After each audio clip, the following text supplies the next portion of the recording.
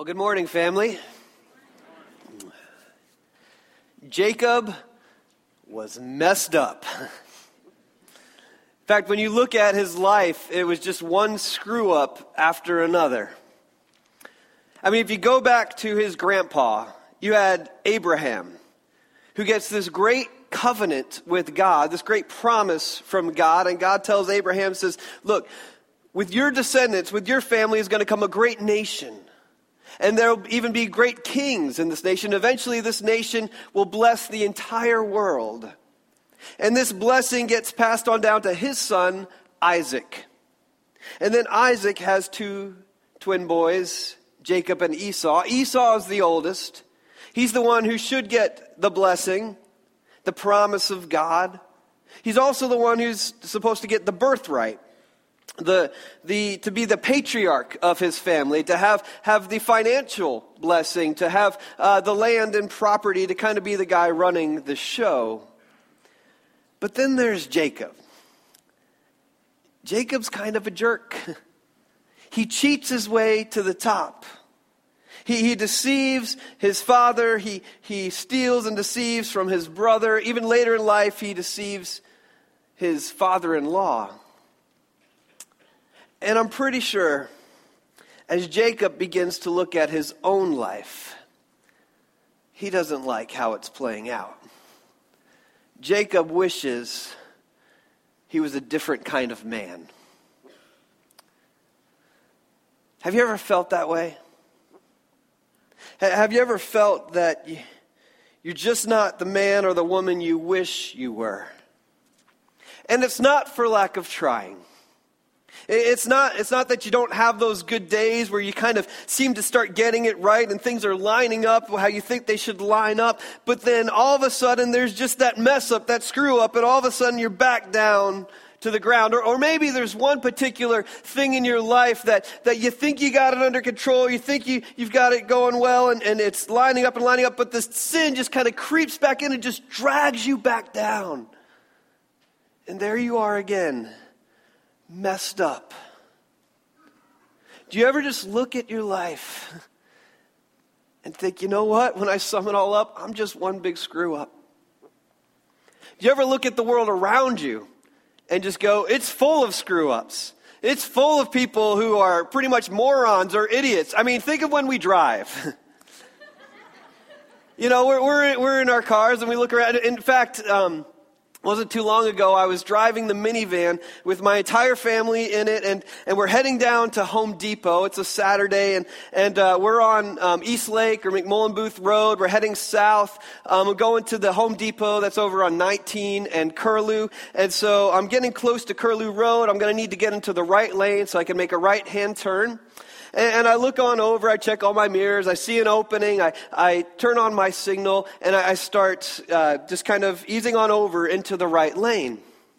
And I can see in my rear view that the car that's behind me in the right lane all of a sudden just speeds up and pushes me out of the right lane. And I swerve out. I'm going, what in the world? So I do the Christian thing and I speed on past him down about 2 cars down, and I see another opening. And so I turn on my signal, I start easing on over into the right lane, and this time, completely different car in the right lane starts laying on his horn on me. I'm like, what in the world? I swerve out again. I'm like, what's wrong with these idiots, these people? And that's when I noticed the flags on the cars and the hearse that's leading the funeral procession that I keep trying to...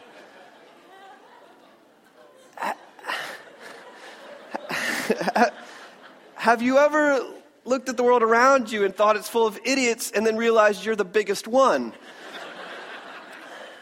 I missed my turn, and I think Jacob, I think he wishes he was somebody different. I think he wishes he didn't do all the things he seems to keep on doing. In fact, from as far back Jacob can remember, he was destined to mess up. He was destined to be a failure. He was destined to be a jerk. If you look at his birth story in Genesis chapter 5, starting in verse 24, it says this: when the time came for her, this is Rebekah, Isaac's wife, to give birth, There were twin boys in her womb. The first to come out was red, and his whole body was like a hairy garment, which is gross. And his name was Esau.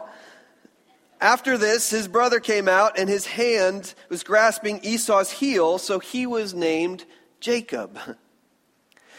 Jacob in Hebrew means heel grabber. And it's not a compliment. I'm sorry if your name's Jacob. It's just in Hebrew. You'll be all right. Heel grabber. It was an expression, an insulting expression. It's how you referred to somebody who would trip somebody else up in order for them to gain something. For somebody who would hold somebody else back if it meant it was better for them. For somebody who would do whatever it takes to deceive, to manipulate, to cheat. And Jacob lives up to his name. Decision after decision. You read Jacob's story. You see the things he does. And you see what he gets away with. You see what he ends up inheriting. You see all these things. And I'll be honest, the more I read Jacob's story, the more I just don't like him. The more I'm just going, why God? Why this guy? What a tool. I mean, this guy, he cheats his way. He lies to his father. He cheats his brother. You know, this guy, and he seems to get away with it. Or does he?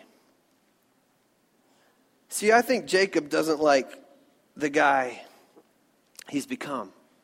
I think for Jacob, his sins, his failures, his decisions have begun to pile up on him. Kind of like a bag of rocks.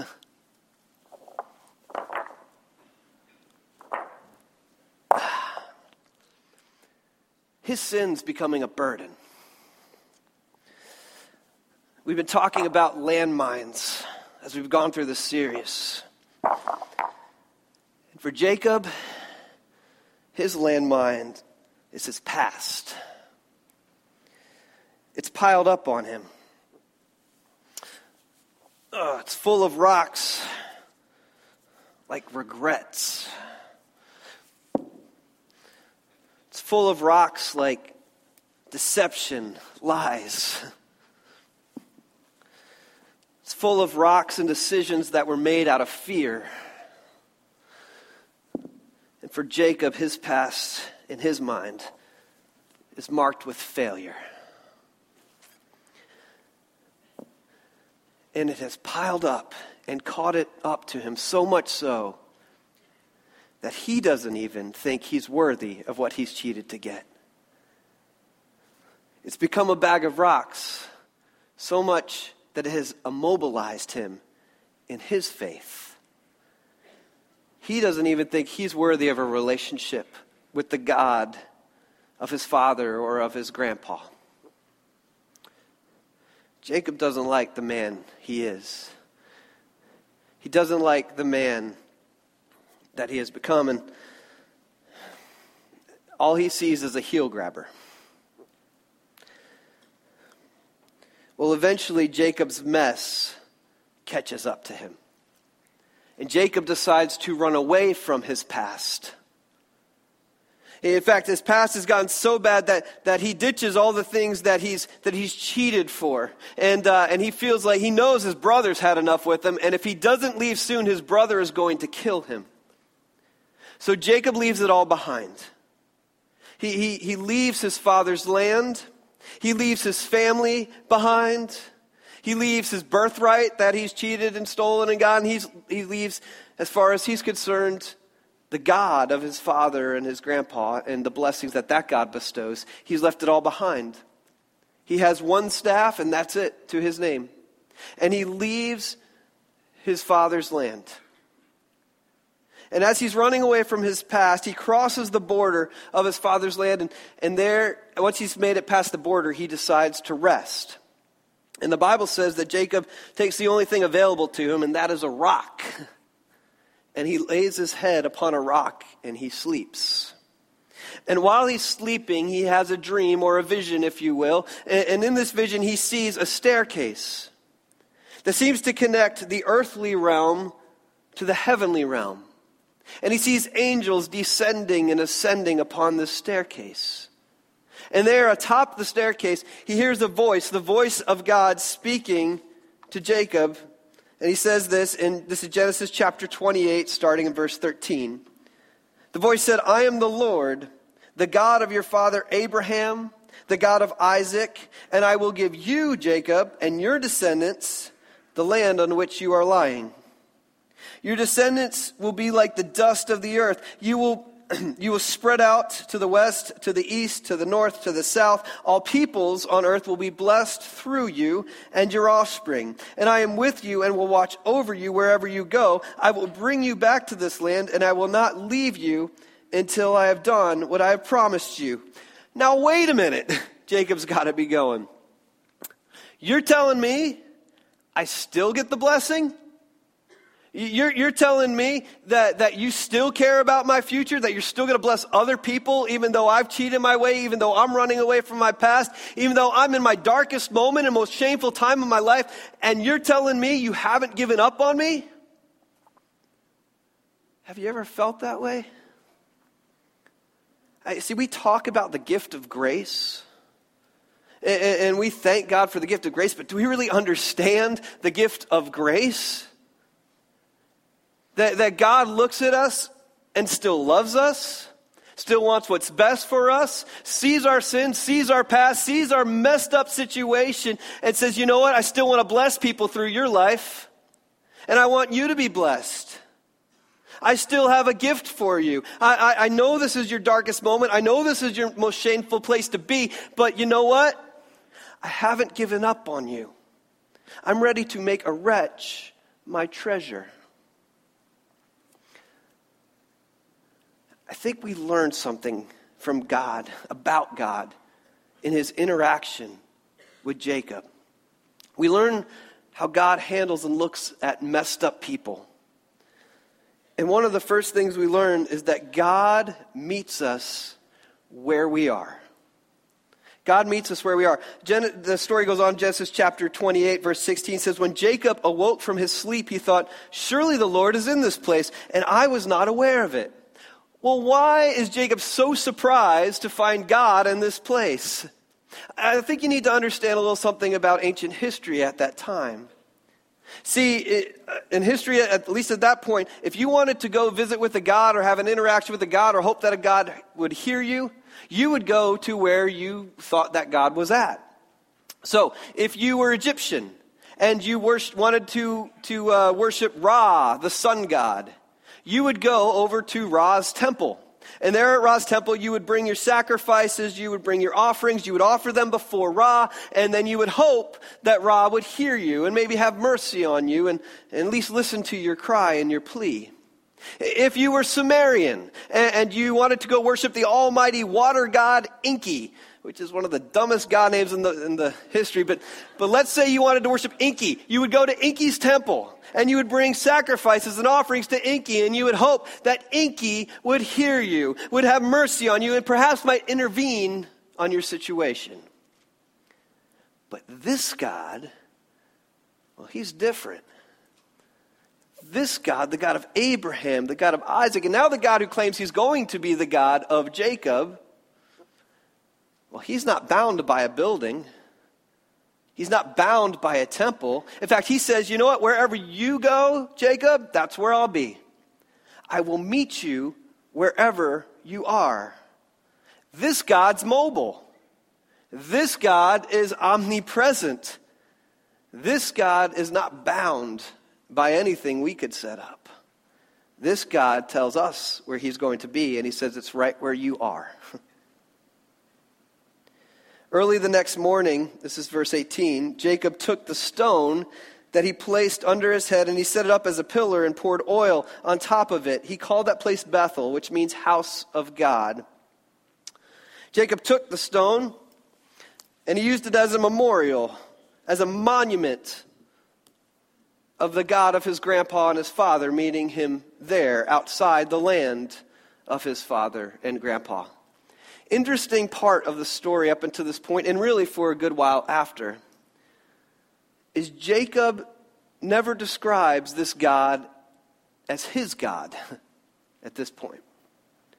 And he even goes on, and you'll see when in the chapters he talks about God. He's like, the God of Abraham, my grandpa, the God of Isaac. But Jacob doesn't call him Jacob's God. It's kind of like Kurt talks about, there's such thing as secondhand faith.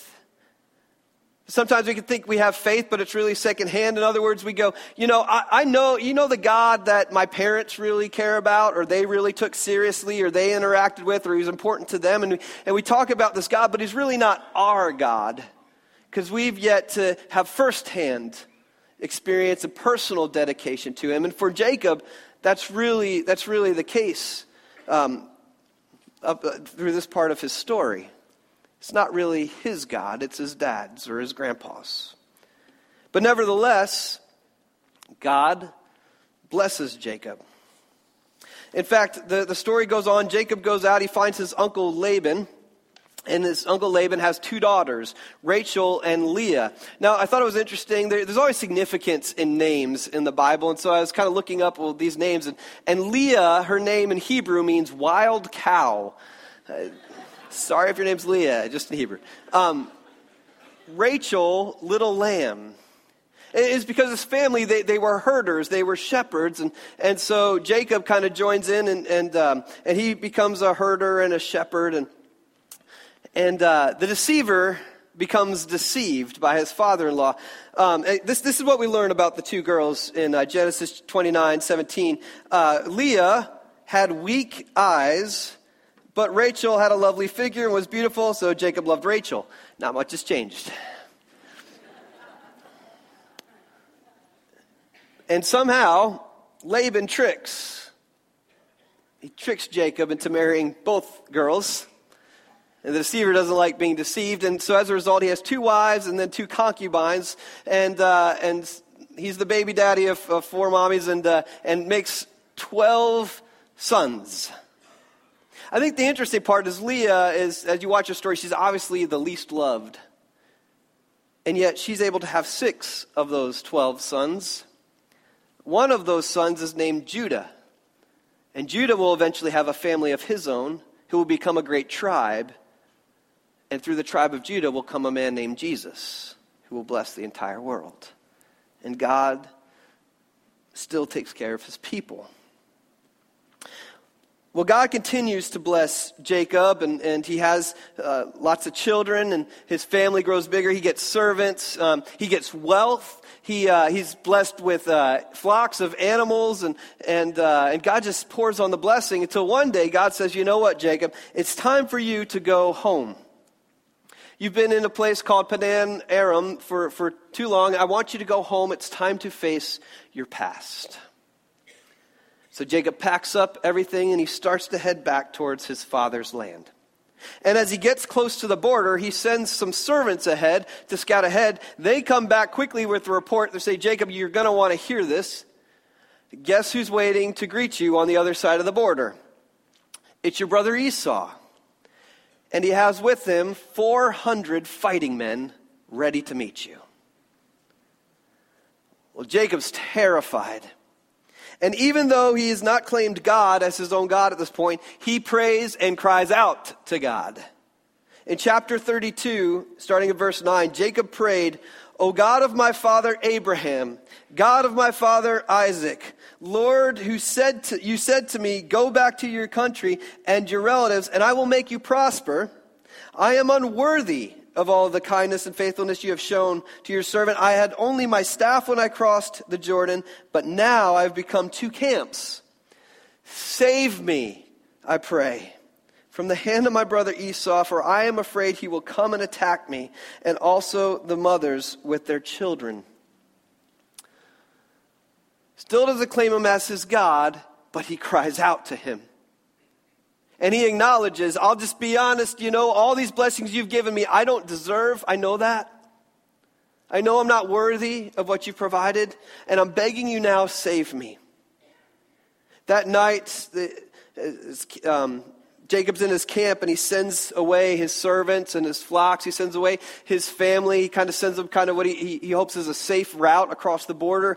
In the meantime, Jacob stays back in the camp. And his thought is if Esau comes and attacks the camp, all he'll get is me. And the Bible says that night, while Jacob is alone in the camp, a man walks into Jacob's camp. But when you look at it in the Hebrew and how the story reads, you realize it's not just any man. Some scholars, they say, well, maybe he was an angel. A lot of scholars, and the way it reads, think, nope. This is a God-man. This is somehow God in some sort of human form, some sort of God with flesh on. Maybe, just maybe, it's the incarnate Christ. It's Jesus, just maybe, who walks into his camp. Isn't it interesting that when Jacob says, "Oh God, I don't deserve your goodness. Oh God, save me," guess who shows up in the camp? Well, we learn a little something about God through this experience, and that is the God-man walks into the camp and then engages Jacob into a wrestling match that goes the entire night long. A wrestling match. Maybe Jesus walks into the camp, sees Jacob, and says, "Bring it on." And the two men begin to wrestle all night. Now, I'm not talking the WWF, WE fake stuff, all right? I'm not talking the stuff that makes the Olympics so great. I am talking about wrestling, high school style. I did youth ministry for 11 years, and I've been to those wrestling matches. I've watched my students stand proudly there in their unitard, and you got these two guys on both sides of the mat, and they don't know each other from Adam, and they're from different schools, maybe different walks of life. But when that whistle blows, the two men engage, and I would watch kids from my youth group turn all shades of purple and red that I've never seen before, as they're twisting and turning and wrestling and trying to pin down the other and trying to choke the other one out and trying to flop the other one down, and they don't know each other from Adam. But by the time that match is over, those two guys know what each other looks like, what they sound like, what they smell like, what they feel like, and what they taste like. Because when you engage in a wrestling match, it becomes intimate. And I think God is setting a new standard. He is marking a time in history, and he's saying, this is what I want from my people. This is the relationship I want to have. I will meet you wherever you are, and I will engage you however you are. Bring your fears, bring your desperation, bring your doubts, bring your bag of rocks, and let's get it on. And so about the time that we engage with this God, the time when he shows up and we show up, we just wrap each other up in each other's arms. And by the time it's over, we know what God looks like, what he sounds like, what he smells like, what he feels like, and what he tastes like. That God is looking for this type of relationship with his people. Well, they wrestle throughout the entire night. And then the God-man decides it's time for this wrestling match to come to a close. And so your Bible may read something like this. The God-man touches Jacob's hip bone, and his hip becomes wrenched out of socket. Now how it reads in the Hebrew is, we don't really know, we know there's a touch, or it's the same word for strike. And it doesn't say where the God-man touched, but we do see the outcome was definitely a hip out of socket. Very painful experience. Now there's some scholars who say, well, probably what this God-man did was he hit Jacob's femur, the strongest bone in the body, maybe even broke the femur to show God's mighty strength, and that he can break the strongest bone in the body to pop a hip out of socket. And that might be true. And then there are some scholars who've studied some of the ancient arts of wrestling back then. And there was a very common move that when done right, it was a strike, but when applied right, the end outcome was a hip out of socket. It wasn't a strike to the femur. It wasn't even a strike to the kneecap. But it was a strike when done just right. Would pop the hip out of socket. It was a strike to the heel of the opponent. Maybe, just maybe, Jacob is wrestling with Jesus. Just maybe. And Jesus, before the match can be done, will strike Jacob in a body part that represents his sin, his past, who Jacob thinks he is. Perhaps before they can end it, they have to deal with his reputation. They have to deal with his sins of the past. And it is going to be a painful process.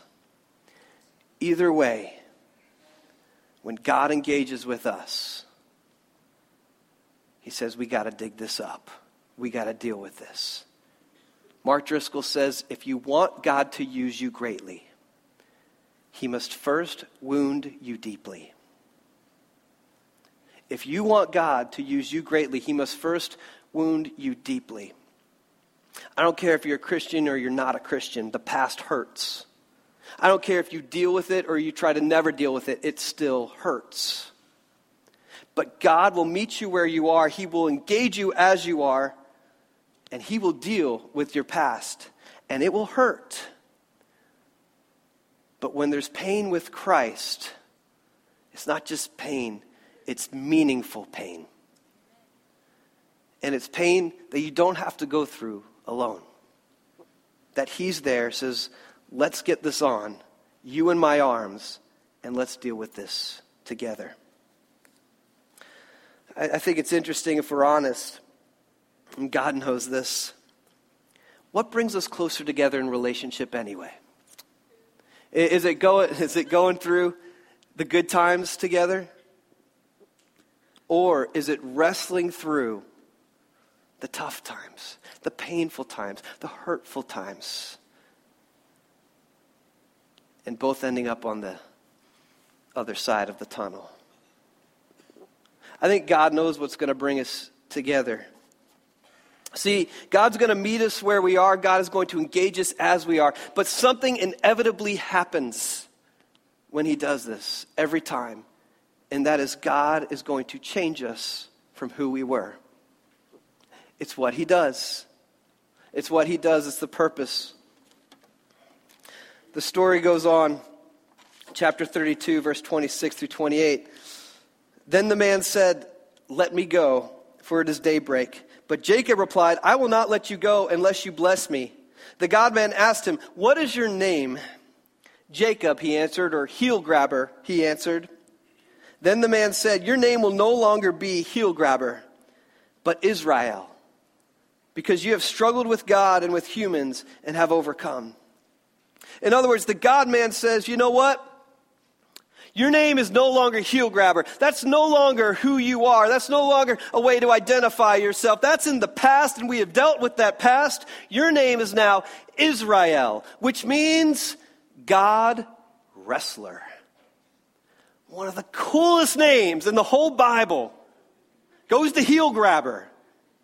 He's no longer heel grabber. He is God wrestler.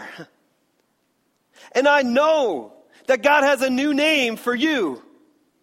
I don't care if you've been a Christian for 20 years or if you've considered it for the last 20 minutes. I know that God, he's not looking for perfect people.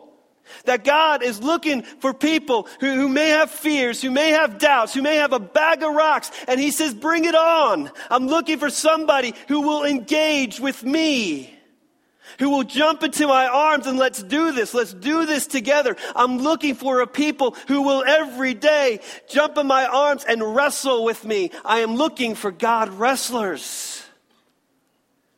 Because if we can meet together, and if we can engage, then I can change you from who you were. And your past will no longer identify you. But people will know who you wrestle with.